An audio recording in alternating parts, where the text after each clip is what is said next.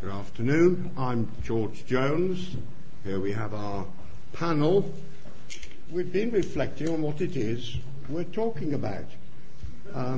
I think it's about Iain's book, and particularly about Hackney, where it's set. Now, I don't live in Hackney. I live in Islington. To me, Iain... Hackney's East Islington. To me, Iain captures my attitude to Hackney. Hackney, after all, is one of London's twilight zones, neither fish nor fowl. It's not North London, neither is it the East. It's by no means easy to get to. It has no tube, is poorly served by buses, and its railway stations are on lines that link only to the hubs of other twilight zones. Indeed, when you think of, when I think of Hackney, I have no sense of there being a there. It's a place without a there. And I wonder if there is anything now in Hackney. Why would anyone ever want to go to Hackney? What do we think of Hackney? The marshes, the Hackney carriages, the Hackney Empire. I live in North Islington and walk down. I came here today, I'm sure, following the track of the mysterious lost Hackney Brook, which runs from what's called South Highgate, Archway, Upper Holloway to anybody else, to Hackney. So I feel that I'm in contact with those underground forces that are so much a part of Iain's book. Iain lived in Hackney, as I understand it, for 40 years, and it's about 40 years that this book covers. Now, there is a history to Hackney before Iain went there. And that, I hope, is where Jerry comes in, because Jerry Wright, very distinguished historian, has written 2 books about the history of London in the 20th century and in the 19th century. And Hackney appears in there. And also Jerry was a local government officer. In fact, he was the chief executive for some time of Hackney, and that was the capacity in which I first met Jerry, when he was chief executive, and I went to see him, talk to him about governing Hackney, which always seemed an impossible task. I think it may have defeated Jerry, as it has defeated so many others. And on my visit, I paid a visit at the back of the town hall to the array of previous dignitaries, including my great hero Herbert Morrison, because that was the cause of my very first visit to Hackney in the 1960s, when I was writing a biography of Herbert Morrison. And Herbert Morrison learned his trade as a politician in Hackney, in the town hall. He was a Labour mayor of Hackney in the 1920s, and that's where he learned how to be a skilled politician, and above all, how to handle officers.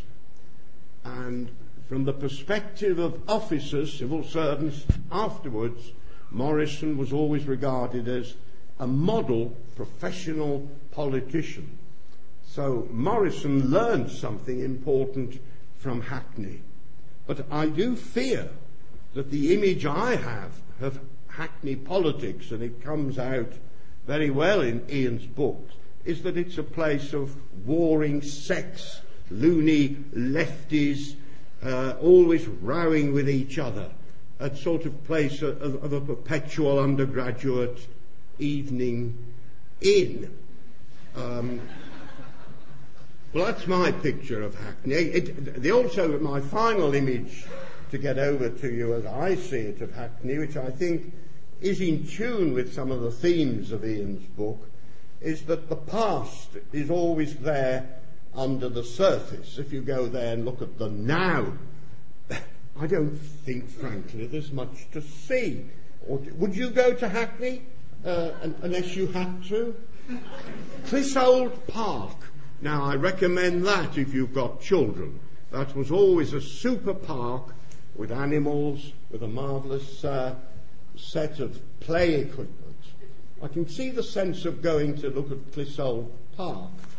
Victoria Park, that was something different. That was forbidding. I got the impression they didn't really welcome people to it. Now, Patrick, our other speaker, has also written of parts of Hackney. And I think I get from both of them that this is a rather formless place. Kaleidoscopic reality. That's a picture I have. I think it's a place you only go to because it was once important. There are parts of Hackney that were locations for important events or important buildings. And that's why anybody would want to go to Hackney. Well, I think I've said enough. I'm now going to... I could talk, of course, about civic corruption and civic neglect, but I think we'll turn to Iain, and Iain, let it go. Right. Can I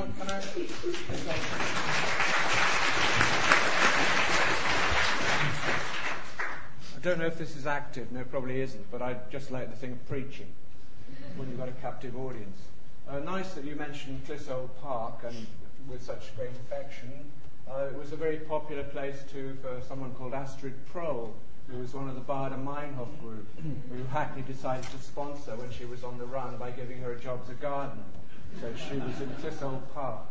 This was before she was trained as a motor mechanic and given the job of teaching young black offenders how to strip down motor cars, which is where she made her fatal mistake of storming into the local police station to complain about the way they were treating these young black offenders and getting herself arrested because they were bright enough to notice her from a wanted poster. That's very much the nature of Hackney. But since we're here, I believe this is the London School of Economics, I think we should think about economics too and come in from that side. It's not something I know anything about, but the whole idea of the kind of money metaphor as a description of the world has completely disappeared and gone. We're in another ball game altogether.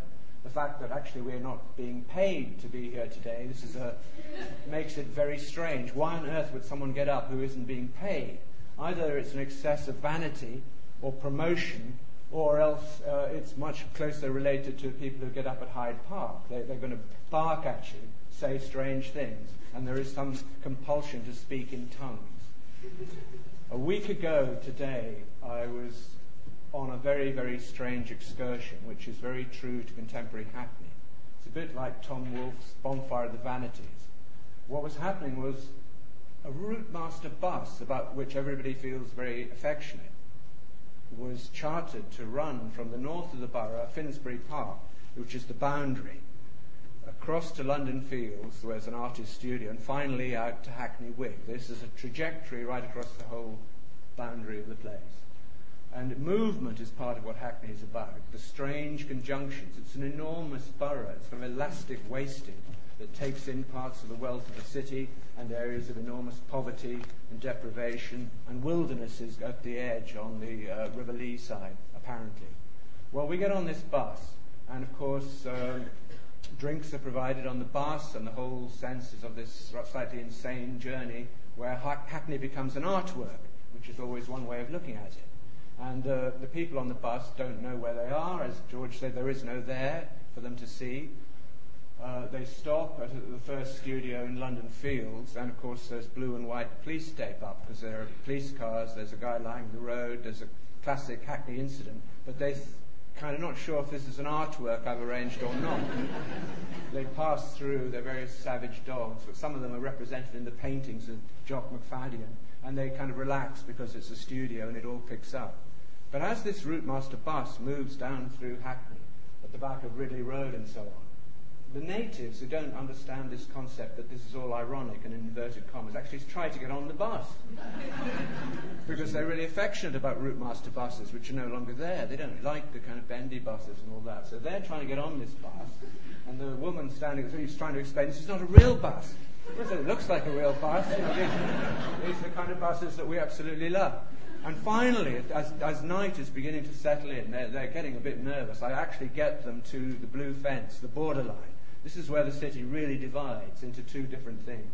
And you've got this series of warehouses that look over an absolute sea of mud like an invaded city where the lorries are rolling day and night into this space. The grinding machinery is there, and the there-ness has been sucked out of this landscape around Stratford, where I once, in fact, worked in a container loading yard, but that's another story. Anyway, we go into this yard, and it's the perfect landscape because at the back is a wilderness island on the edge of the development zone, which has no longer got any function to be developed. And one of those, rather like this, kind of this wooden cladding is very, very key on the new buildings. It's gone up. Overnight has appeared this building like a ghost ship, clad in bits of teak, unoccupied, and in front of it, the walls are absolutely covered with incredible graffiti, like Mexico City, like wonderful crocodiles and skulls exploding and all the rest of it, and an enormous skip, and everybody, of course, has their digital cameras flashing away. And out of the skip crawls a figure. He's actually been sleeping in there. Another one has been collecting odd shoes to make another artwork. And we go up, and they're very nervous about having these people in there because somebody's overdosed and the sirens are going. So the kind of reality, the fiction, and the thing that's trying to be presented creates an extraordinary universe that people haven't really appreciated. The thing that's not seen. They don't know what's happening because the second life, the kind of notion of the computer-generated reality is overwhelming. The real battle that goes on out there is as these fences, these enclosures that occur, what happens is the fences themselves are covered like a blue screen in television with a sort of form of imagery which has no relation to any kind of life. There are like Scientologists or Mormons with grinning faces in front of gleaming immaculate stadia which will actually never be built in some cases. An enormous parkland is created in virtual imagery, and that's pumped out all the time so that actually people believe this is the truth. You say, do you know what actually happened here? No, they don't. They've no notion of the backstory. So this has really put some pressure on the people who live there in a kind of permitted wilderness, a zone between zones. They have to come up with some alternative version of this, which has sent them back to doing incredible things on walls, to making artworks in the kind of the spirit of the last days, knowing that if they look out of their window, everything is vanishing. One of the most remarkable spaces in the whole thing was a series of allotments given 100 years ago on land that was part of the Hackney marshes in perpetuity. And a community developed there, initially very energized by those who'd survived the Second War, particularly a group of old submariners, started to build these huts. Out of the rubbish they scavenged out of this landscape. And more recent times, Kurdish mountain people were living there next to quite fancy restaurateurs in Islington. All of them, this whole community, which ticked every box of what the Olympics were supposedly about. They were recovering the soil, they were growing, and they'd created a series of individual communities. And there's a filmmaker called Emily Richardson who did live in Hackney and who's made a wonderful record of these particular buildings, which she's showing at the moment in a gallery called the Danielle Arnaud Gallery in Kennington Road, 123 Kennington Road. Worth checking out, because it's kind of heartbreaking to see this, because what happened was unfortunately it sat on what would become the perimeter fence of the Olympics, so it had to go, and it's been the people there were removed and all of that's obliterated, and they were put onto another site which is the bleakest thing I've ever seen, on a corner of Hackney Marshes next to a motorway. The ground is flooded. It's going to cost £500,000 to rescue it, and the huts built for them are like a series of chicken coops. and most of them gave up. Some of them have carried on, and they haven't grown a single thing in the period that they've been expelled. This is a kind of classic. We can quantify what's lost. We can't describe what's still there. Hackney itself, the journey is of increasing difficulty because the nature of it is to impose not only this virtual reality, but a kind of savage form of geometry. They love the idea of squares. Everything has to be Gillette Square or a quarter. Patrick and I in earlier life visited somewhere called the Bow Quarter, which actually was the old match factory where the match girls' strike took place and was reinvented in that kind of Thatcherite boom. It is something that was called a quarter. As long as you can get the fraction into it, it's okay. Or else you call yourself a village. If you, once you want to detach yourself from Hackney, but you're in Hackney, you would call yourself Mapledene Village, which is where the Blairs conveniently located to for the early Thatcher years before moving on, like our chairman, to Islington, better climes. They didn't really realise what the story was in Hackney. The way to negotiate the streets becomes more and more difficult because you're importing a kind of suburbia where the Holly Street estate, this wonderful zone of tower blocks that went up. When I moved there in 1969, the terrace where I lived was condemned. It was being pulled down to put up the tower blocks, which are part of this sort of Corbusier experiment, which then ran out of puff at that point. And when those came down, estate after estate after estate went into Holly Street. But they were sort of disasters in lots of different ways. The main thing about the original estate was that it was a perfect environment for cockroaches. They had an expert down from Cambridge. There's nowhere better in the whole world for breeding cockroaches. You've got an enormous generating of heat. You've got enormous gaps between the stone and the floorboards, and you've got hollow doors, and cockroaches love it. And one woman cooked a chicken in a microwave and banged it down on a table with a film crew, and the chicken exploded and just 1 million cockroaches rushed out. So in that sense, all of this area is very peculiar. And now the take on it is that it's okay because we're going to cover it with CCTV. And a young researcher from Cambridge who was doing a project on actually how valuable is CCTV came to see me and discovered that Hackney Council had this enormous bunker in Stoke Newington with 60 or more, and growing all the time, surveillance screens whereby the whole of the area turns into a kind of movie. It's the same philosophy I was talking about before. And what you do is you watch it, but you don't intervene. So that everything is logged, but nothing is actually done. And this guy, I interviewed him because one of the methods I use in this book is just to let people tell long monologues of what they discovered. He said, in the Stoke Newington surveillance room, they were saying, we'll have a camera on every street corner in Hackney. Their view is, if it can be proved that this technology displaces crime, we must put cameras everywhere. So there are no dark places in the city, and then the problem is solved. It goes back to what my guide was saying about CCTV cutting into the budget of the library services. None of the money for this operation comes from central government. It all comes from Hackney Council tax. The Home Office in the 1990s put up a lot of money for council CCTV schemes. 78% of the crime prevention budget goes on CCTV. They then commission a report. At the end of the 1990s, they concluded CCTV actually does very little to reduce overall crime statistics. If you put CCTV on Holly Street, it will reduce crime, but in national terms, it doesn't have any effect. They said, our money has been completely wasted.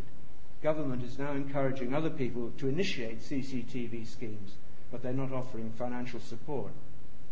I asked the Hackney CCTV watchers how they stop criminal behaviour.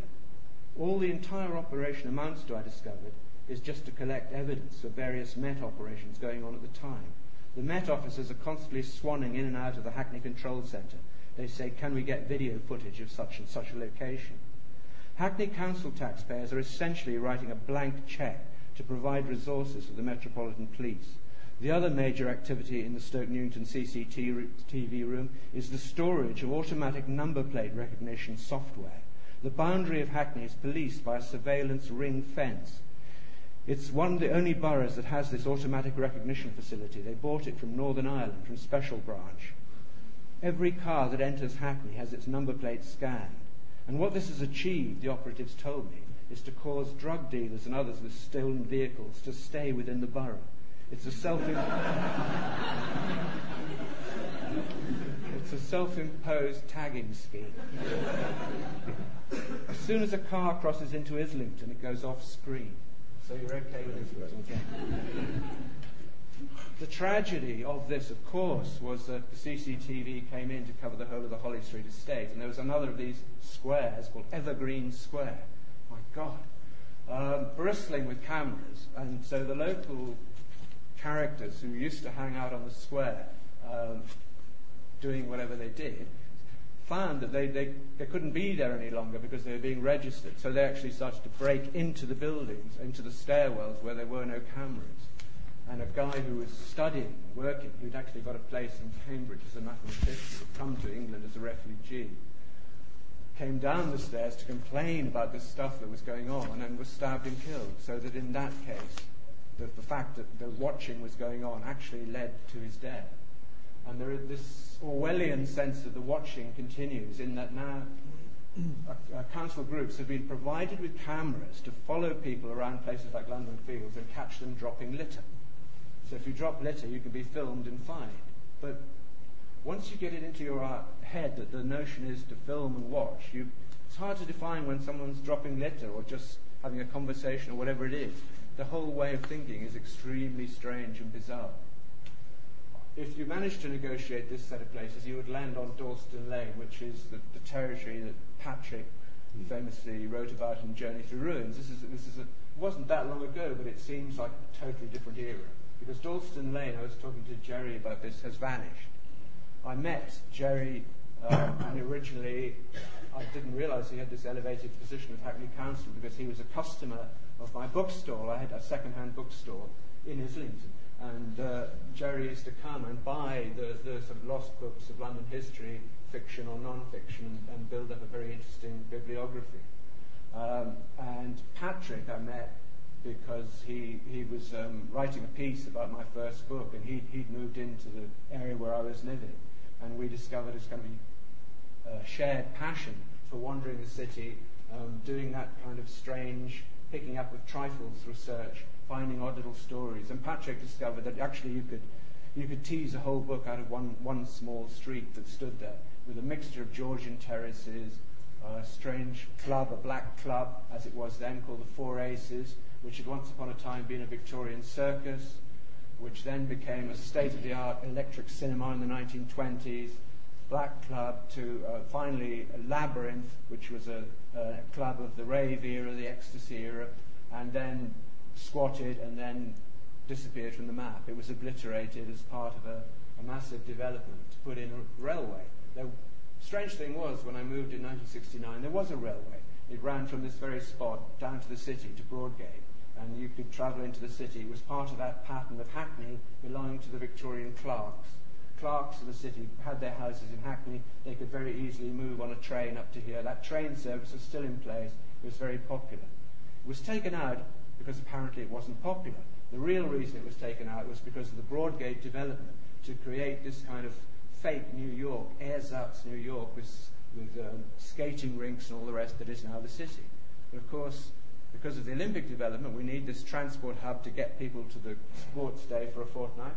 So it becomes inevitable that you have to put the railway back in. So having gone, it's now restored. It's not going to go down to the same place anymore. And to pay for it, you've got to put up a huge, monolithic, 20-story development by Barrett's, who have unfortunately just declared a loss of £250 million and won't be able to complete on this. So you've got this monstrous thing, which also rewrites the geometry of the city, which is what I was talking about, because pavements disappear, you can't move, those kind of liberties are gone.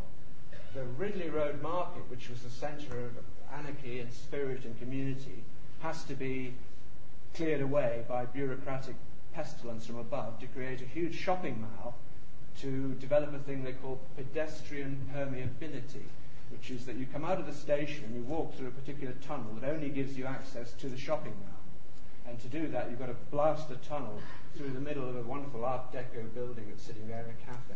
So these strange senses of geometry are there.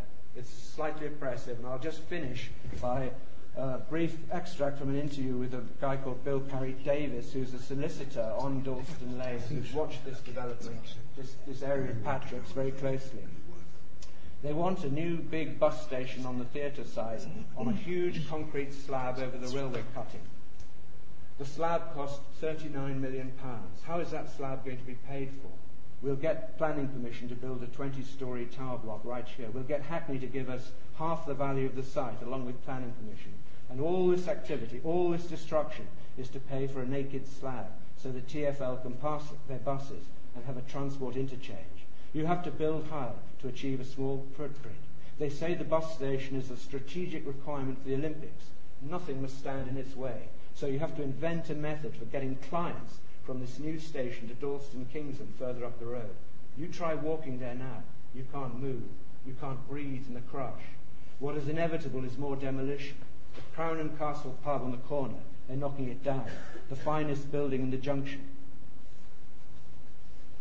The forces are huge. This is a multi-million-pound development, a £200 million development. The Olympics have made everything much worse. Now all the forces of government are working towards the one strategic objective. They have immense powers, the GLA, the TfL, the Hackney Council. They offer up a gesture of public consultation, but the consultations are sham, it's a waste of time, a lot of the work goes into opposing their proposals. It was a done deal, a hard lesson to learn. Look outside, the site is flat, it's rubble, it's like a return to the first age of the railways. It's the total destruction follows any major change in the transport infrastructure. The council architect said, we're reinstating the historic urban grid. There used to be a line of houses down Rosebery Place, and so there were. They were 2-storey houses with front and back gardens. Now there will be a 20-storey block with no gardens. That's what you mean, reinstating the grid. That's just bullshit. That's architectural bullshit.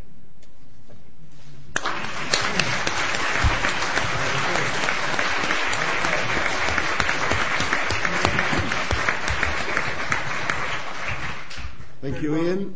We now have Patrick Wright, who's also, as we hear, a resident of Hackney, written about Hackney, and my notes tell me he has written a number of highly acclaimed and sometimes also reviled books, including The Village That Died for England, Tank, The Progress of a Monstrous War Machine, A Journey Through Ruins.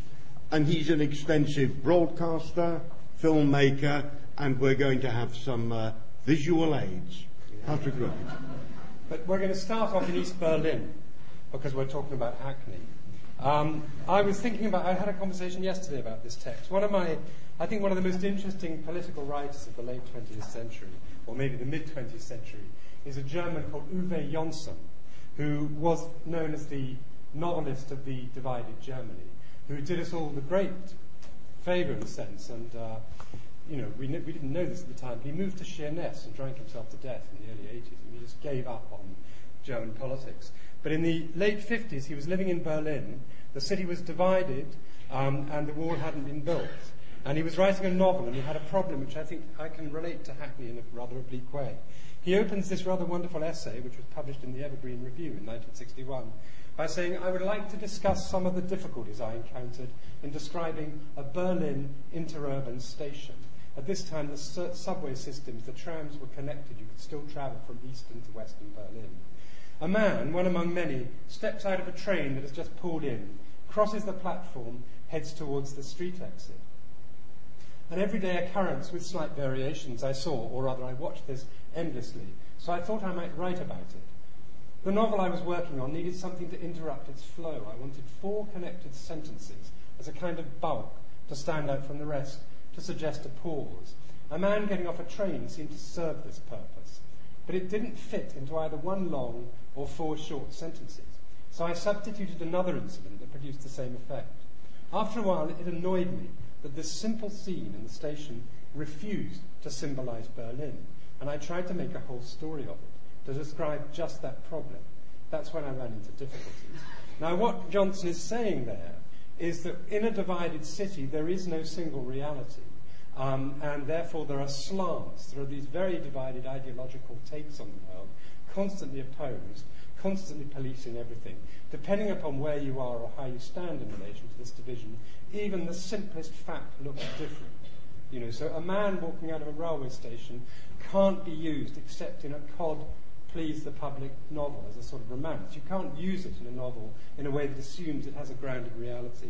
And I think, as we think about what sort of writing can come out of a place like East London in our time, that's a very good example to remember, that problem, that fundamental problem of how we deal with the idea of the real in a place that constantly runs off with any nail anybody tries to hammer it down with. And I'm just going to make a few points about that. First off, it seems to me that East London and Hackney, but all of East London, consists in a way of a modest, hard-pressed reality that is endlessly engulfed by a storm of received or imported symbolism. And that play between the modesty of what is actually happening on the ground and the florid nature of the interpretations people impose on it is a really important issue for anybody trying to get to a grip on this place. You can start with the Victorian imagery of the abyss, Jack the Ripper, the Elephant Man. You can move straight in, as I did when I was writing Journey Through Ruins, into the 80s, with this welfare of this imagery of the welfare state as a monstrous thing. The council estate, the high-rise tower block being used as an emblem of what the geographer Ruth Glass once called, she invented the word gentrification incident in the 60s. She once talked about the image of the high-rise being used to sort of symbolize what she called the zombies of the welfare state. In other words, people who lived in it were zombified by this symbol that was attached to them. You can take this on in lots of different ways. When I was in Hackney, I don't live there anymore, but when I did live there, there was this wonderful contrary rhetoric as well that was equally extravagant in its use of language against place. The council couldn't run anything, but it was putting up nuclear-free zone signs. The libraries their windows were ablaze with posters promising revolution in 3 corners of the world, 4 corners of the world, and there was a notice on the door saying closed due to shortage of staff. So that sense of rhetoric was not only a kind of traditional sort of monstrous making imagery, it was also these political contrary claims. Second point, which is absolutely crucial, which is perhaps shared with Berlin, although very differently, is that there is no uniformity of view that is possible in a decent city in the 20th century. There may be no there in Hackney, but there sure are a lot of heres. There are people there from all over the world. There are perspectives that are completely mixed, completely rich, completely confused in their sort of prolixity. So a city is not the city. The city is not a place of single views.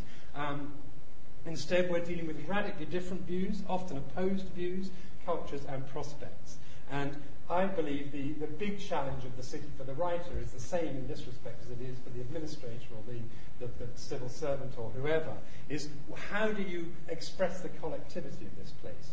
My own view is that the old collectivist ideas are not adequate. We've seen the problems with them. The managerialist ideas that are being used now to re-rip the place are equally neglectful of the attempt at attending to the people. And I think the best model that history provides is the model of the common. I know we're talking about a city, and commons are normally thought about as rural places, but the great thing about a common is rights of common is traditionally they allow for different people to make use of a public domain or even a semi-public domain from very different points of view. So you know as you use it that other people use it differently. In other words, you have rights to put animals there, somebody else has rights to pick up kindling or whatever it is. So the rights of common are about a form of mutual use of a public domain which doesn't insist on melting everybody down into some crapulous idea of what their identity or their interest is. The third general point that a writer dealing with East London has to face is the dereliction of politics, both national and local. Hackney has spent many parts of the post-war period, I don't know what Morrison was up to, but for many years, and when I was there certainly in the 70s and 80s and 90s, it was effectively a failed state. And that is let's be honest about this. And what we've had is, when I lived there, every dust cart was a pirate ship. These guys, good luck to them. They privatised them before Thatcher came up with privatisation. They were driving around. You had to pay them off to get them to pick everything up. There were all sorts of ridiculous deals like this. We've known the housing estates were cockroach breeding farms. There are endless examples of this. The housing department, I remember visiting it, it was like going to a crack house in the Bronx. It was armoured. You couldn't get in. There were these poor officials hiding from the enraged populace. The council chamber was quite often like that as well. So this is the first point. Now, I'm not making too cheap points about the council, although I think they deserve it. But I do think that, basically we have a major problem about how we politically articulate these parts of the city. And it seems to me that this story that Iain told us about surveillance is completely part of this. What we now have is a situation where all politics has gone derelict and we have managerialism in its place. And managerialism is really an issue, and it's expressed in this introduction of surveillance. It's expressed in the way planning is operating in relationship to places of complexity. It's expressed, I think, particularly in the way a kind of green vocabulary is being used with an absolute lack of democratic attachment. As long as you've got bloody nesting room for nightjars on that new building in Dalston Lane, you can get away with wrecking the place. Yeah? I'm serious. There's a real problem about the way green rhetoric has been used to just sort of replace democratic politics. Now then, what kind of writing? Just a few points here. First of all, I don't think you can write in a way that is single-voiced or even simply descriptive within a place as complex as the city. I think Hackney is a wonderful place to write about for these very reasons, because it's challenging, it's difficult. You can't run a simple description over it. So I also believe that you can't operate as the kind of chief executive of your own perceptions. You can't.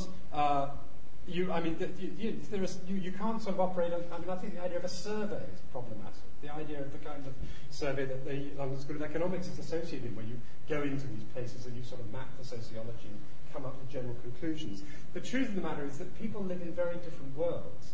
And one has to find a way of engaging that if you're writing about a place of the sort of Hackney. You've got to be very careful also not to use the imagery of the abyss in a way that simply reaffirms it. There was a wonderful, interesting book in the early 80s called Inside the Inner City by Paul Harrison, a man I deeply respect, who went to Hackney and produced a book that revealed it to be the worst place in the world. And he was playing on the imagery of the abyss, supposedly in order to embarrass Margaret Thatcher and her government into changing their politics. But my suspicion is that it only succeeded in playing on the imagery of the abyss, to be honest. Second, so thriving on chaos is a temptation that should be avoided. Thriving on chaos is a phrase from a management bullshit, and sort of Iain describes, but it is, in a sense, part of what psychogeography has become, the sense of, so a lot of the art of the East End is to do with celebrating disruption and chaos and dirt and filth, and, I think we have to be careful about that, although I'm not suggesting we deny the condition. A writer doesn't only have to rival the Hackney Gazette on its bad days, in other words. And I also think one needs to use exploration, one needs to use analysis, one needs to, you can't, I think, write about Hackney without digging into the background. So for me, this street, I'm going to end very quickly. I'll just show you these pictures because this is the piece of Dalston Lane. My experience when I was doing Journeys Through Ruins was I didn't know how to unify this book and all these investigations I'd made into various aspects of post-war culture and how, the history of the welfare state was expressed in Hackney's pleasures and agonies. So I just found this bit of street which is Dalston Lane. All it was a bit of I walked up every day to the bus, and it's a 300 to 400 yard stretch. And it's, of course, a place that looks absolutely crap. From overstanding and social point of view. I remember Peter Boston, one of the many government ministers who's been responsible for improving the area, said, I don't know why you came about my plan to demolish it all to build a road. After all, the spinal development, those roads should be worse than the area. In other words, there's nothing. The more you demolish, the more healthy you are. So just carrying on, these are pictures taken in 1991 by Andrew Holmes, an architect who went down this corner of this little stretch of street that I've written about a year or so after my book was done. And he just picked up these little images, and you can see this kind of energy around the place. What happened to me was, this is a bit that's been demolished to go underneath the new railway station and slab of flats. But basically what I found was, as you looked at Dalston Lane, it's sort of, as you researched it, as you talked to it, it became more and more magnificent. I got to the point where I saw the bus queues as the culmination of world history.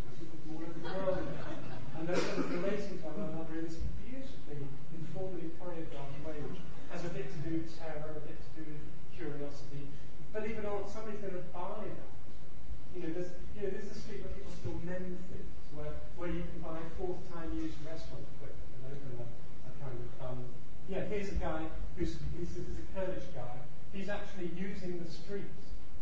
He's using it as a dead street, which is kind of the cars are whizzing by, and he's out there doing what he wants to do.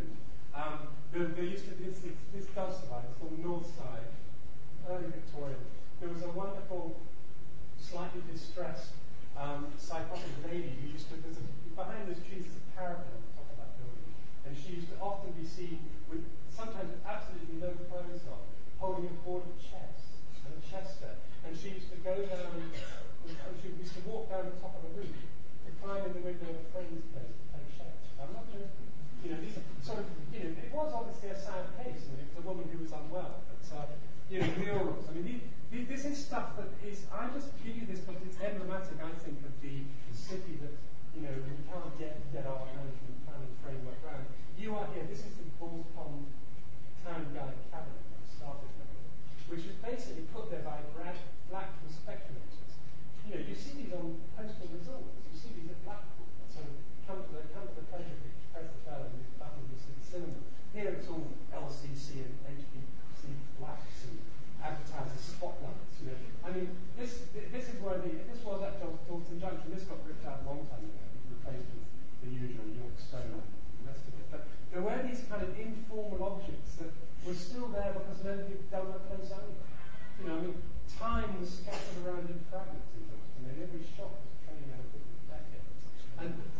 Here's the Holly Street, and then you had this wonderful revolutionary stuff going on the walls. Here's a revolution in Turkey. This is to do with the Turkish Communist Party stuck onto these sort of adverts. So this sort of succession of billboards, and when the market's buoyant, billboards move fast, don't they? The press stay and paper lots and clean and multiple pieces. But what I'm doing here in his funeral place that is, people used to say one of the things about London is the funeral culture. It's baroque, light, dark, colours, purple. There was one still operating. You did have to do that. Yeah, no, I'm not going to say much more. I'm looking at one particular image. This guy was still fixing Betamax video recordings. But I just think this is a self-painted. I love this image. It's a self-painted West Indian traveller. Somebody got out and they painted that. So it was up in Wolfson Road for years. And it's Newbold and Flying Paradise. I'm still not quite with the image I want to make.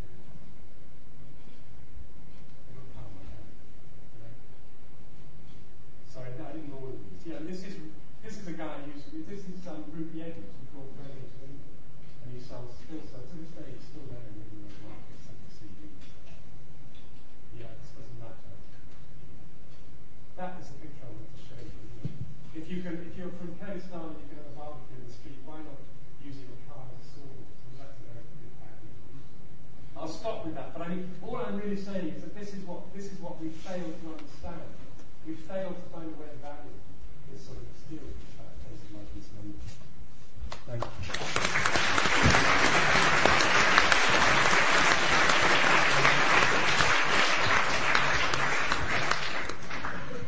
Thank you very much, Patrick. You say how difficult it is for a single author to encapsulate and get a uniform view of Hackney. Well, what Jerry has done is to try to get a single-person, unified view of an even bigger area, London. Not only this century, the 20th century, but also the 19th century too. And he's, at the moment, undertaking the 18th century. But Jerry perhaps is able to do that because he is a manager. As we know, he was once a chief executive of Hackney. He's now the local government ombudsman, based in Coventry. So he is not somebody who is remote from what's happening out there. Across his desk, and I know he also follows up many of these investigations in person, come a whole series of worries and anxieties and complaints about what's happening. But let's hear Jerry. I remember chatting to a taxi driver many years ago who was taking me from the West End to Clapton, where I lived. And I must have got chatting to him about my pretensions to be a London historian, because he said to me, "Do you know, I bet you don't know, how Hackney got its name?" And I said, "Well, as a matter of fact, I think I do. It comes from, I understand, the Anglo-Saxon of an eot, or an island in a marsh, belonging to a man called Harkon." No, he said, it was nothing to do with that. It's all about when the knights in armour wanted to settle disputes, they went down to the marshes, and it was the hacking, he said, that gave Hackney its name. And I thought, and I've long remembered that. It just goes to show that Hackney is a place of many myths. And as a writer, I've always dealt in far more dull and sober stuff, and so I've been racking my brains to know what to speak about this afternoon. I've nothing to read of my own, because I've written very little about Hackney, and that's been largely incidental, as George says in these big books on modern London. So I thought I'd add something new to the multi-layered narratives of Hackney, and even maybe something to the myths, and talk a little bit about a single Hackney life which is my own. I came to London from Dorset in 1970 at the age of 21 and worked as a public health inspector for Islington Council. These places resonate around us today. And in one form or another, as you've heard, I've been a local government bureaucrat ever since. You mustn't think, however, that it's all my fault. Around 1971, I married and lived in a converted flat in Casimir Road, Clapton, overlooking North Millfield, which is indeed one of Hackney's many surviving commons. I think that Hackney is possibly the richest in its commons heritage of any, certainly of the East London boroughs, certainly of the inner London boroughs. And I moved to a house in the same road some years after. Over the next 26 years or so, I lived in Clapton, Stamford Hill and Stoke Newington at 5 different addresses. Around 1973, while still in Clapton, I discovered what has been a lifelong obsession in the history of London, especially, I suppose, the history of the lives of ordinary Londoners and the poor. It was an obsession that relied on books for fuel, and by 1973, too, I'd run across Iain Sinclair, who was then a bookseller in Camden Passage. I didn't know him as a writer until some years later. I bought many wonderful titles from him, among them some I know he wishes he'd kept to himself, and even sold a few books to him. And if I remember right, his wife was a school teacher at the infant school where my sons first went to school. Yeah, that's right, absolutely, yeah. My interests in history brought me into contact with Raphael Samuel and History Workshop. Raphael gets a mention or a few mentions in Ian's new book. And around 1979, or maybe 1980, I think I ran across Patrick Wright, who had submitted what I thought was a brilliant article to the History Workshop Journal, about which not all the editors, of whom I was one, could agree, and we've been friends ever since. My connections with Hackney through the 1970s and just beyond were largely domestic and familial. I was not, for instance, anything like a Hackney historian. My historical work focused first on Spitalfields and then on Finsbury Park, the Islington part again, I'm afraid. Although I was a sort of hanger-on around Centerprise and the People's Autobiography of Hackney in the 1970s. I've been proud to call myself a friend of Ken Walpole, who again features in Ian's book, ever since. And I helped organise the East London History Workshop weekend conferences at Hoxton Hall in 1976 and 1977. To some extent, my connections were political, but at a low level. I was a relatively inactive member of the Hackney Labour Party for some years.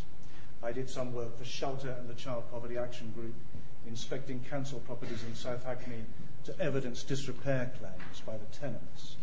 And I was a supporter of the Anti-Nazi League in their marches through Hoxton, I suppose in the mid to late 70s and early 80s, when fascism in London seemed to be capable of especially vicious resurgence. But my involvement in the borough became greatly enlarged and altered in 1984 when I was appointed head of environmental health at the London Borough of Hackney. I left the Hackney Labour Party at the same time. It was a compromise I felt the citizens of Hackney shouldn't have to put up with. But my new job marked a much closer involvement with the borough and its people than any I'd had before. In 1984, Hackney Council was an extraordinary place at an extraordinary time. It was the half-willing victim, I summarise, of trade union-inspired anarchy. Filing in the Environmental Health Department was blacked in the elegant language of the time, and a room was filled with a year or more of paperwork stacked in piles on the floor.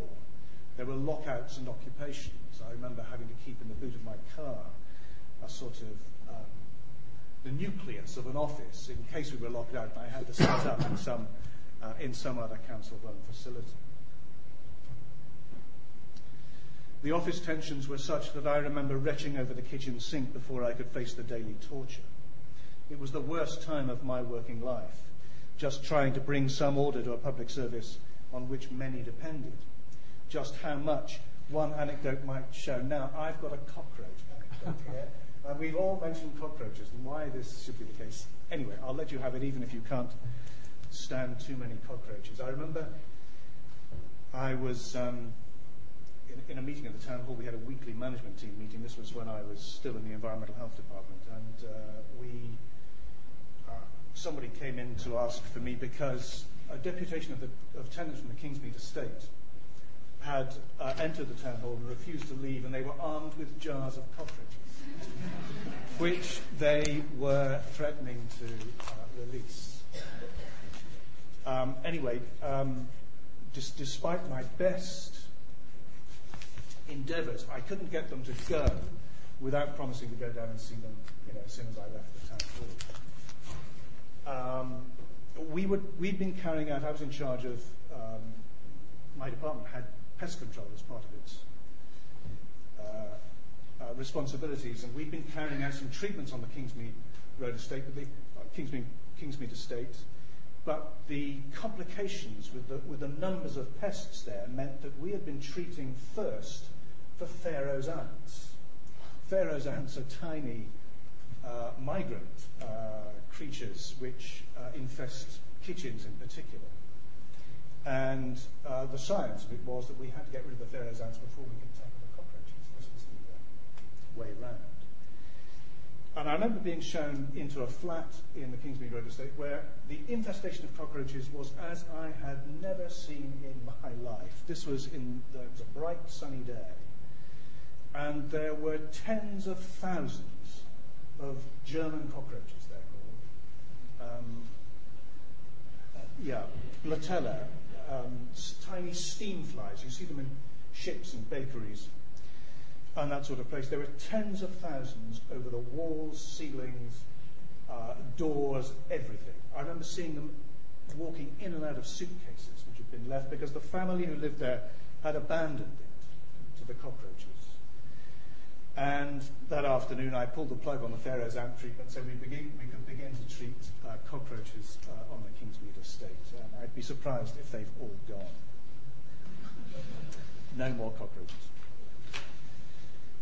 5 years later, in 1989, and despite knowing exactly what I was letting myself in for, I was appointed chief executive of the council. Shortly after, with the demise of ILIA, I found myself at the head of some 15,000 staff. It was in many ways a more congenial job to me than running the environmental health and other services that I was doing before then, but by no means an easy one. Juggling local politics, always poisonous. I do hope they're less toxic now. And handling many vexed issues in the workforce took up much of the first 2 years. And it was in this period, I reckon, that I first met George Jones. And he came over to Hackney and I went over to the LSE to talk things over with him. But from around 1991, we were able to turn our gaze outwards, away from the preoccupations of the town hall to the needs of the borough, at least the needs as I and the politicians and officers around me understood them to be. Of course, others will have distinctly different opinions on that point. It was a privilege, I felt, to play some part in the City Challenge bid in Dalston, Kingsland and Hoxton, in the redevelopment of Holly Street and other estates, and particular enthusiasms, the establishment of Hackney Music Development Trust and a revamped Hackney Museum. Rightly or wrongly, these things seem to me the right things to do. Now, no doubt if I were there now, I'd be enthusiastically working away at Hackney's component of the Olympics bid. Whether we like it or not, Hackney, like the rest of London, will go on reinventing and transforming itself in ways that divide opinion. For some will lose and others will gain in any process of change, and it's often the locals who lose and the outsiders or newcomers who gain. It has, of course, always been that way, and one imagines always will.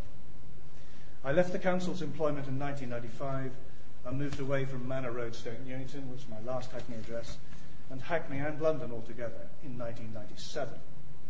I've not been back much to Hackney, but I do occasionally, and I've donated my journals of life as chief executive to Hackney Archives.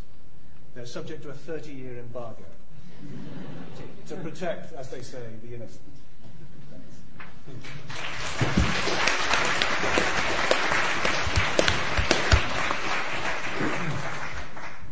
Well, we've now got the rest of the time for comments, questions, discussion, argument from the floor. There are, I hope, roving mics, so if you want to ask a question, make a contribution. There's a contribution over there. It always helps on these occasions if you give your name and if you have any affiliation. David Blue. That's fine. Anyway, at the end of the 19th century, was this marvellous book called Old and New London. It's 6 volumes, altogether it's 3,000 pages, each page 70 lines, 2 columns, 70 lines. It's about 5 or 8 or 10 times bigger than any other book about London. And I've never seen it mentioned. Obviously, I'm sure you would know it very well, but it's never been mentioned in any newspaper about London, in a new book review or anything else like that. And it's a total classic, because when they want to, they normally talk about crime, debauchery and scurrilous incidents, but when they, which is normal enough, but they can talk about them at length. They don't have some crazy editor just cutting every possible story down to the bone, so they can quote, if they talk, I live in Borough, so if they're quoting the Mint, which is where the bailiffs were not allowed to go, and then they can talk about Dickens and Pickwick Papers at Ladd Street, and they can spend a page on that. Then they can talk about the bear baiting on the river. Talk about how men used to go down there with knives and challenge each other, in advance field range, and affect gladiatorial fights. And of course, there was the stand that collapsed, and 150 people died or got seriously injured. In Elephant Castle, there was the famous woman in the 19th century, very, very famous, who was like a holy woman. There's been several men like that, but she was the only holy woman in English. Well, let's find out what's happened to those books. Anyway, they ended up in the New Forest dancing naked in the forest. Yeah, I think it's Walter Thornbury, I think, was the editor of them, and I think they are very good. And I certainly used them, and they're in my bibliography. It's any consolation. But yeah, very useful. And I didn't buy my copies from Iain. You didn't, because I kept mine. Oh, you've got. I should think we all know them. You see, yeah, they're very good. Yes, question here. Contribute. Second row.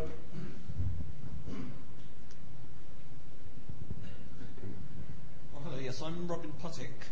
I've got a lot of connections with the East End, mostly with rival South in Stepney, where I was fairly active in the squatting movement and the Bengali movement in the 70s. I was married for a number of years to Astrid Prohl. I'm her English husband. And amongst other connections, and I think Jerry White, who said he worked at Islington Public Health, is that right? My father also worked there, probably at the same time. Yes, of course. George Puttick. Yes. It's a very small world. So anyway, I get to the question here. I'm just wondering. My family also comes from the East End. A lot of my great grandfather was a policeman looking for Jack the Ripper and so on in Stepney and Whitechapel. But I'm just wondering what you feel about Peter Ackroyd's concept of the spirit of place. Is there any continuity across all these events? in the East End, or do you think it's just a tale told by an idiot where things just go from one thing to another randomly?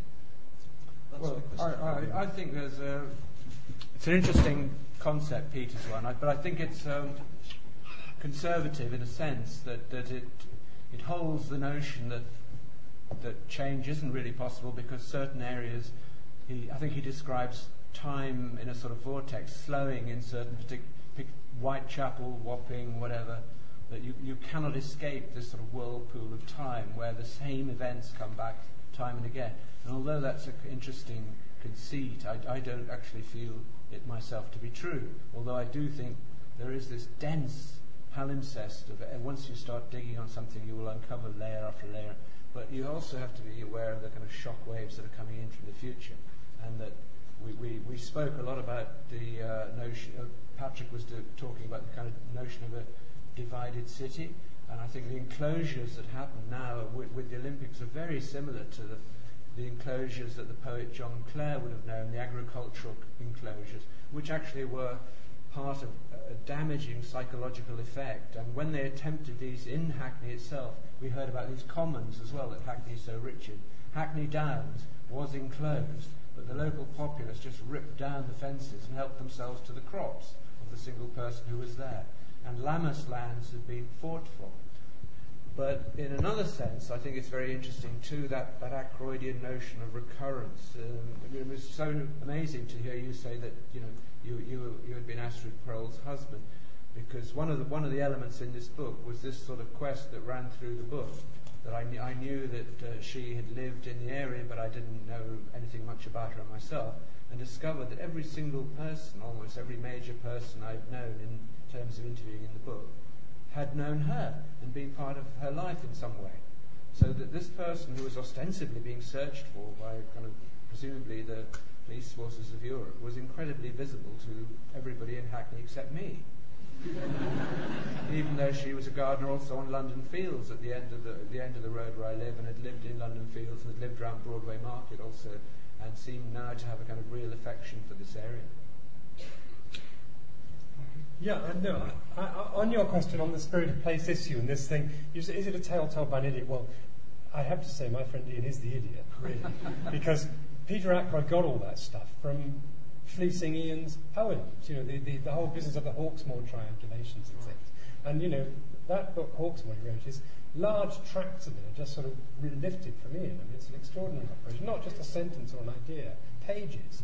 Now, what I would say about this is, I don't believe that there is a kind of malevolent curse built into the structure of the city that's removing people's choice or ability to determine. I don't buy this at all. What I do think is that this sort of strategy that Iain launched around the kind of idea of an enlightenment gone wrong was a brilliant way of dealing with what was going on at the end of the welfare state, where ideas of post-war urban planning and all these things had sort of come to a kind of terrible, sticky, shuddering halt, which Margaret Thatcher then decided to really kick to death.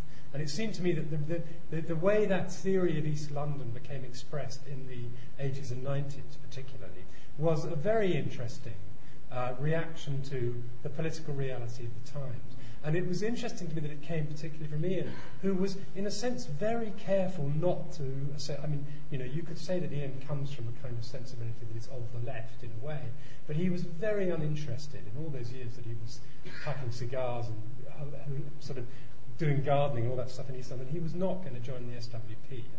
His politics was not of that kind. So it strikes me as very interesting that there's this sort of very, very strong analysis and symbolic resistance to what was going on at that time came from that quarter, not from, say, David Widgery, who we all liked, but who somehow was so busy trying to keep the politics intact that the question of how you apply it to reality was very closed down.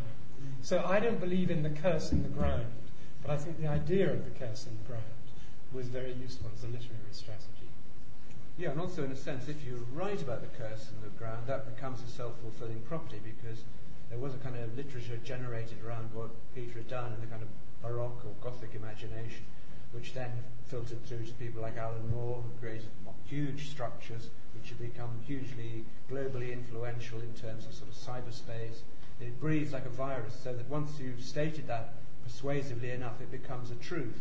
In the way it was like, I was very interested in people like Hawking in the early days, when his work was, before it sort of emerged into the public stage, it was being very much discussed by poets like Jeremy Prynne in Cambridge, who had on his desk a huge series of calculations by Hawking on one side and a huge series of research papers from Charles Olson, the American poet, who believed absolutely in this sense of place.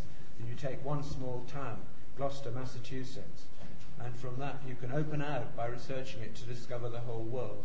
And you start with particulars, facts, details, and it opens out into a cosmology.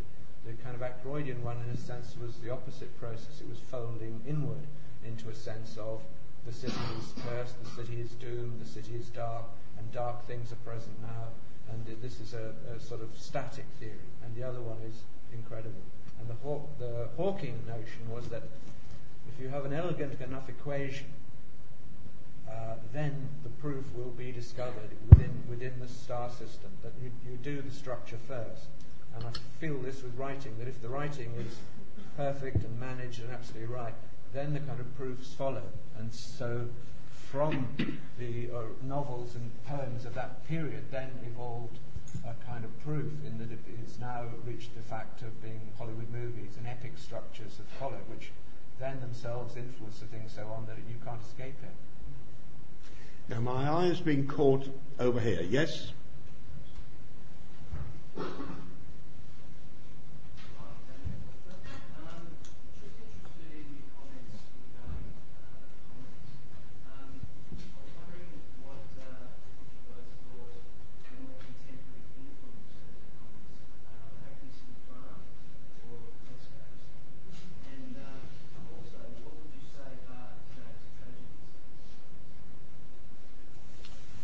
Well,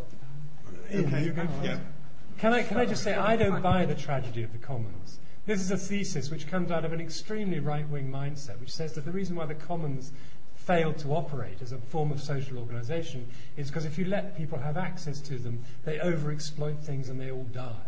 So the idea of the commons is that they had to be enclosed, because if you let the people use them, they're incapable of regulating themselves. They're all like cockroaches, to return to our metaphor, and just devour everything and the commons die. So I would reject the question of the tragedies of the common. I don't think it's a useful metaphor.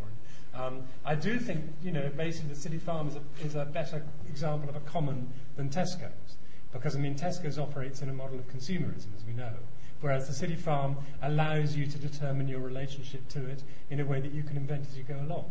It's not the only example, but the key point for me is abstract, that the commons are, it's a metaphor, it's very rich. It allows you to think of the common interest in a way that isn't just buried under concrete, which is what the political ideologies did to it. There is a zone of commons that back off Victoria Park. There is a little common that runs into a zone on Wells Street, which is where the very first Tesco was ever built by the original founder, who came in off the street. It actually shifted the whole operation inwards, that he had a street stall, stack them up high, sell them cheap, and this becomes a Tesco store. And the street market which fronted that store is now under threat and has in fact disappeared. But further down Morning Lane, a little further along, on the path of this mysterious Hackney brook, which actually shaped the whole area, the geography and geology of the thing is the essence, coming back to the spirit of place, is why these villages grew up, why the grand houses were on the heights of Homerton, of which Sutton House is now the only survivor, which Pepys visited and so on, was simply because this river was flowing through. And the place where there were the wonderful watercress beds of Hackney is now this huge Tesco's. It's the Tesco's on Morning Lane.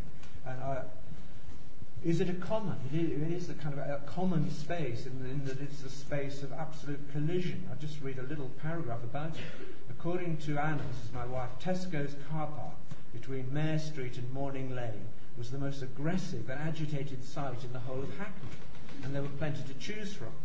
It was a game reserve for which you had to be very game, up to speed and cranked and combat hound, ready to beat off the professional beggars, the coin prospectors, the thieves, the peddlers of contraband DVDs, the confused, sad human relics, the unhoused madfolk, the rough sleepers, the shopping trolley chauffeurs who demanded the right to reclaim the pound you paid as security. They were lined up along the wall under the overhang of the roof, and they were part of the action, so that by carrying your bags or pushing your trolley or guarding your car, they achieved status. They were honorary consumers. They were like medieval vagrants. They were like barefoot pilgrims sheltering beside a great cathedral. The supermarket had a space platform glow. We're open 24 hours. A thorium luminescence like the lips of unfortunate women who spend their lives painting numbers onto watch dials. A terminal zone for tourists who will never leave town. Malformed pigeons, feathers the colour of sodden bog paper, mobbed the spiked Tesco sign, scratching their parasites on anti-bird spikes. The canted roof was sick with droppings. So, for me, this Tesco's car park is a kind of common of enormous interest, and also a kind of wilderness eco-zone. And Patrick has talked about how this rhetoric of eco-politics kind of overwhelms all kinds of strange things. I thought the perfect example of this was on London Fields, where the council didn't really have the money to keep up or do anything with this particular stretch of London Fields. They didn't afford the gardeners anymore. So instead, they put in a series of notices banged into the ground, said, "This is a wilderness area." I thought that was like a perfect example of what happens. You do nothing, but you invent the spin to sell it. So in fact that you can no longer do anything, it gradually grows the grass. It becomes a wilderness area and a habitat for caterpillars and possibly unhoused cockroaches from the demolished tower block. Now, my eyes caught over here.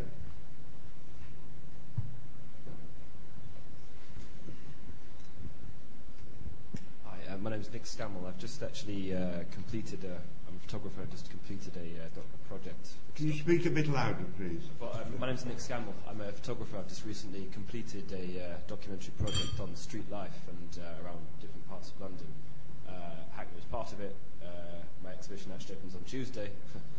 If you want to come, it's on Hodgson Street, Macbeth Gallery. Anyway, my question was, is actually for Iain. I wondered if you can confirm that you've actually been banned from promoting your book in Hackney's public libraries because of your lack of enthusiasm for the Olympics. This is really quite a strange episode, and very lucky for me. What happened was, about a year or so ago, I did an event very like this. We were talking about Hackney writers in the Stoke Newington Library, and I was enthusiasing about Patrick's book, about Rain on the Pavement by Roland Camberton, and about the books of Alexander Bauer, and talking about a huge tradition of Hackney writing. And they asked me, because I said I was working on a Hackney book myself, to come back in a year's time and speak to a small group, probably 20 people in the Stoke Newington Library. And I agreed to do this, which was going to be, as it were, the launch for this book. And then, just before this was due to happen, the phone went, and the librarian rang up and said, "I'm sorry, we've had to withdraw your invitation to appear in Stoke Newington Library because we've been told by somebody at the council that you've written an article in the London Review of Books which was a bit off message about the Olympics, so we can no longer have you." And the librarians are not very happy about this because we really feel strongly that published authors should be encouraged into the local libraries to get other local writers going and show, and so on and so on. Well, I said, well, don't worry, I'm absolutely delighted with this because instead of 20 people, I'm sure this is going to cause furore. I was on the Today programme the next morning and so on, and the thing erupted into an enormous row because the things that people really feel aggrieved about losing are allotments and libraries. And the fact that it was emerged in the book that a lot of the library budget had actually been taken to install CCTV systems only heated this thing up. Well, then the council refused to appear and discuss or debate any of this and denied that it had anything whatsoever to do with the Olympics. They came up with a second position, which was, I can't be allowed into the library because libraries are not suitable for controversial subjects. For example, they said the two examples they gave was we couldn't have stem cell research or Afghanistan discussed in libraries. And I suppose neither could you discuss Hackney. Well, then there's a kind of wonderful local freedom sheet called the Hackney Citizen, and these people used the Freedom of Information Act and went back and looked at all the emails that had passed through from Hackney Council. And it went back that there was a directive from Jules Pipe, the mayor, which said this person cannot be allowed into a library. You know, and it's because it's the Olympics. So the whole thing was a complete fabrication, a spin and a lie. And then there was a lot of local feeling that was aggrieved about the libraries, the use of libraries, and the council responded. And now they've been forced to kind of convene an event in a library which we're going to debate the Olympics. So the whole thing has turned this mad circle to end up with the very thing they didn't want, which I wasn't ever going to do. I would never have. I was going to talk about Hackney Wright. So, I mean, as PR, you know, and this group, this is what disturbs me, is that you've actually created a kind of bureaucracy. We're not people like Jerry who are actually dealing with cockroaches or environment or anything else, but a kind of category of spinner, which are an enormous number on sort of salaries of 50,000 a year, just managing news and just actually doing nothing practical or useful, but trying to make things seem better than they are. And it is disturbing, and it is annoying. There's a silver-haired gentleman caught my eye first, and then after that the lady, and after that the gentleman with the beard. Thank you for the silvered hair bit. I live in Hackney. No shouts of horror. I just wanted to... by the way, there are a lot of LSE students here. It's a good place to be in Hackney because you've got 3 buses which can take down, 2 of which will land you at the door of LSE. And they do it quite quickly. So it has some characteristics. I know I don't write about London, as the panel does, although I'd like to. But I find... we moved into Hackney only 15 years ago, and out of Islington, by the way.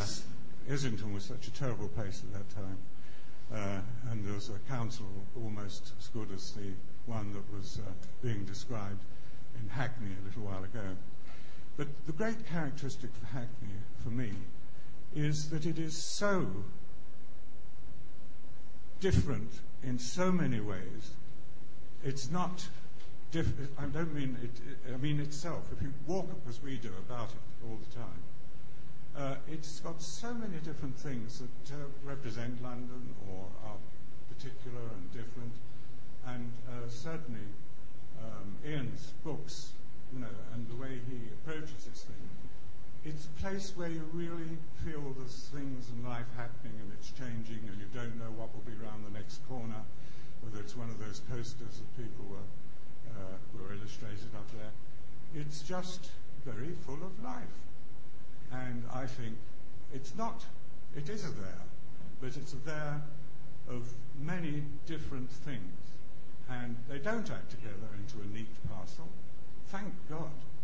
I mean, the boroughs in London that are neatly tied up and beautiful are really empty. You can't say that about Hackney. It's never empty. There's always something that you'll fall across, even if it's dog shit. Thank you. Can I just quickly agree with you, but also I'd like to say that given that so much sort of negativity has been around Hackney, even to this day, in its general popular press profile, I always feel obliged to tell people who aren't Londoners that Hackney is a place where people spend an inordinate amount of time not mugging and raping one another. You know, you do have to sort of spell that out to some people quite severely. Yeah. Hi. My question is to Iain Sinclair. Could you please elaborate a bit what is the argument with the Olympic project in relation with Hackney? Sorry, the argument with what? With the Olympic project in relation with Hackney. My argument with the Olympic project? Yes, because it seems to me that sometimes, you have been told about this and you have been said a lot of things that it's about to build fences that stop the cosmology of Hackney, or I don't know, what is the discussion? Well, it's a huge subject, really, but my basic argument with the Olympic project is that it's nothing to do with the Olympics. The Olympic project is actually about creating a huge shopping mall. An Australian developer has got this mall called Westfield, which one example is now in Shepherd's Bush. The other example is going to appear in Stratford. It's massive. And a whole series of other particular developments were going to go on there, which were going to happen anyway. But the notion of the Olympics brought in is simply a way, kind of smokescreen, of pushing the thing through very fast and siphoning off whole tranches of government money. It's kind of Olympics could have been held rather like those wonderful Olympics that London had after the war in 1948. They had what was sort of known as the austerity Olympics, in which you more or less used anything that was there, Nissen huts, and people lived in just boarded in people's houses. You used the facilities that were in the city anyway, made the best of it. Kind of people gathered from all over the place and had these games that were rather extraordinary and very ad hoc and curious. Now it's a massive, huge global development. The sponsors, we're given the statistics of sponsorship. Coca-Cola, Lloyds Bank, who are collapsing. McDonald's are going to provide the food. The loss has been enormous, and at the end of the day, what is now the pitch that they've come up with, because the whole notion was that private developers would come in and provide a lot of the money, and that it would sort of be a partnership. Well, all of the private developers, bit by bit, are withdrawing. They're going. So, in fact, we are going to be picking up this enormous, massive debt, which we can't afford. We're in an enormous hole, and we're still digging. It's a kind of apocalyptic disaster. The materials, the radioactive materials from these dirty and dangerous industries that were on the site were relatively inert. There was a luminous watch dial factory, and they dumped the toxic material in the cesspits of an estate that was called Clay's Lane. While they were lying down there in the ground untouched, nothing was happening. They were relatively inert. But of course, having to do this huge building project so rapidly meant that the thorium from this radioactive site has now leaked into the water table, which is actually radioactive. You cannot do things very fast. It's an extraordinary and insane development that actually is going to end up with something that's going to be presented back to the people of London as a people's park. Well, what was there originally? What was there before this started? It was actually an untamed people's park. It was a zone of allotments. It was an extraordinary community that existed in Clay's Lane. A lot of students were there. A lot of people that didn't mind living in this strange edgeland had formed a community that was actually exactly the kind of community you try and engender, where the people cared for each other. They had communal meetings, and they were dispersed to the four winds. They were told they'd be kept together, but they weren't. They were dispersed. The travellers' camps are gone. A kind of extraordinary collaged wilderness area on the edge of everything was destroyed and overnight for something which I don't think is particularly English. It's a sort of a global phenomenon, a kind of capitalist feast in which your chemists compete with our chemists to see who can win the most medals, which is a kind of industrial process. And I don't think that's particularly worth the price it's costing.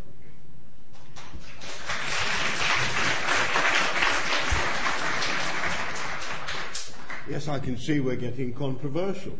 Now, there's one final question. I must come to a conclusion, so we'll have a question, please. I know you've had your hand up for some time. Oh, well, there's two of you. Two final questions. Well, go on, two quick questions.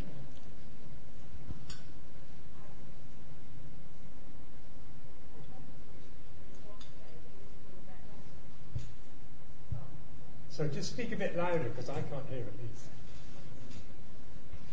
I'll do my question, maybe. Okay, Jane Bartlett, Hackney resident for the last 19 years. So, Iain and the panel, I have to ask, what do you feel about the announcement in the Evening Standard 2 days ago that Jules Pipe might be standing for London Mayor, which would mean that he can actually apply his experience of running Hackney for the last 8 years London-wide. Well, the great thing now, I think I heard that, it's about Jules Pipe applying to be London Mayor. Yeah, well, this is again, I started by talking about the money metaphor having collapsed. And this is another metaphor of a kind of celebrity culture. It's like the whole of politics becomes this game show. And Boris Johnson obviously auditioned very successfully on Have I Got News For You, and proved that he could be this sort of a Woosterish figure that was also known to be very intelligent and a classicist despite it all. And he, therefore, becomes London Mayor. Arnold Schwarzenegger is governor. The whole thing becomes an extraordinary construction, which is like a kind of form of a desperate TV show. It's another Second Life. And so in that sense, Jules Pipe is a perfect candidate, but a perfect candidate to fail. Because most of the newspaper hoardings I saw as I walked down the road here was saying Alan Sugar for mayor, because he's got a more popular TV programme. He's a Hackney figure, of course. He grew up in Hackney and endlessly boasts about his humble beginnings in Hackney and cooking up kind of vegetable oils on a Saturday morning. So he's an absolutely key image. A guy whose sort of businesses failed and became disastrous, who reinvents himself as a TV growler and is now going to be Mayor of London. Perfect. Yep. Got it working now. My name's Jackie. I used to live in Newington Green on Fern Tower Road, actually, and my happiest years of my life were there, and it was a very special place. Here I'm a PhD student, and I'm writing about policing in Jakarta, and I really resonated with what Patrick and Iain were saying about the difficulties of representing place. And I wondered if you wouldn't mind giving a few words, a sort of forensic autopsy of how you dealt with the information that you received and how you structured it and grouped it, and what sorts of decisions did you struggle over in doing that? Patrick? Well, for me, the issue for me was that I think I'm about as, I'm not entirely short of self-regard, but I nevertheless found writing about Hackney quite challenging, because the reality of the place simply keeps sort of either disrupting or outperforming my own sentences. That's what I remember feeling when I was writing about it. And what I feel is that to understand, one of the things that makes me very cross with sort of conventional literary writing, when I wrote that book, 23 Rids, I was vehemently hostile to all ideas of travel writing written by British people, because it seemed to me that the world was full of these guys who would get a little degree somewhere and they would sort of realise they wanted to be writers. Well, I think the world's divided between people who want to be something and people who want to do something. And doing something is a better way to go. So I've never had this desire to be a writer. I am praising myself a bit, forgive me. But the point about travel writers is they fly off to somewhere exotic in order to make themselves exotic. So you end up with perceptions that would be utterly banal and insulting if you express them in your own country. And because you're in St. Helena and you've just been up the mountain in a donkey and you've formed an amorous relationship with somebody who you've never met, all this nonsense. You end up with that, and that's what travel was. Now, for me, the issue was I can't do a summary of what this place means. I can't collapse it all into my view of it. So I'm going to do travelling for people without air tickets. That's how I thought of those books. And I thought I would just use geography as a way of getting over the shortcomings of my approach, but also confronting myself with new things that I had to think about. So I used movement as an alternative to order in the making of that book. And the last thing I'd say is that I also believe that you can't write about a modern experience or reality, in my judgment, without having an archive. No piece of writing that doesn't have an archive at the moment seems to me to have a chance of commanding the reality we're in. You've got to be able to understand, you've got to be able to use the archive, not like a historian does for evidence to support your already stated position, but to disrupt yourself and to open questions that seem boring, to make things interesting, to keep yourself awake in the morning, to understand how the world got to be the way it is. So my view of this world where we live in fiction or non-fiction, this is the booksellers' division, it's nonsense. I mean, modern experience demands forms of prose that are both involved in research, which are, may take you into university libraries, and which also operate on the street. So I think what we're all looking for in one way or another is that form of prose. And I think in this country, I mean, Iain and I have been involved, we've sort of been talking about these things on and off for a long time, and I don't know how well we've done. But I think basically I'm pleased to think that Hackney has played quite a part in sort of doing that. I mean, we're not all writing Hampstead novels, and not that long ago we were, and indeed some people still are. Okay, thank you. Gary?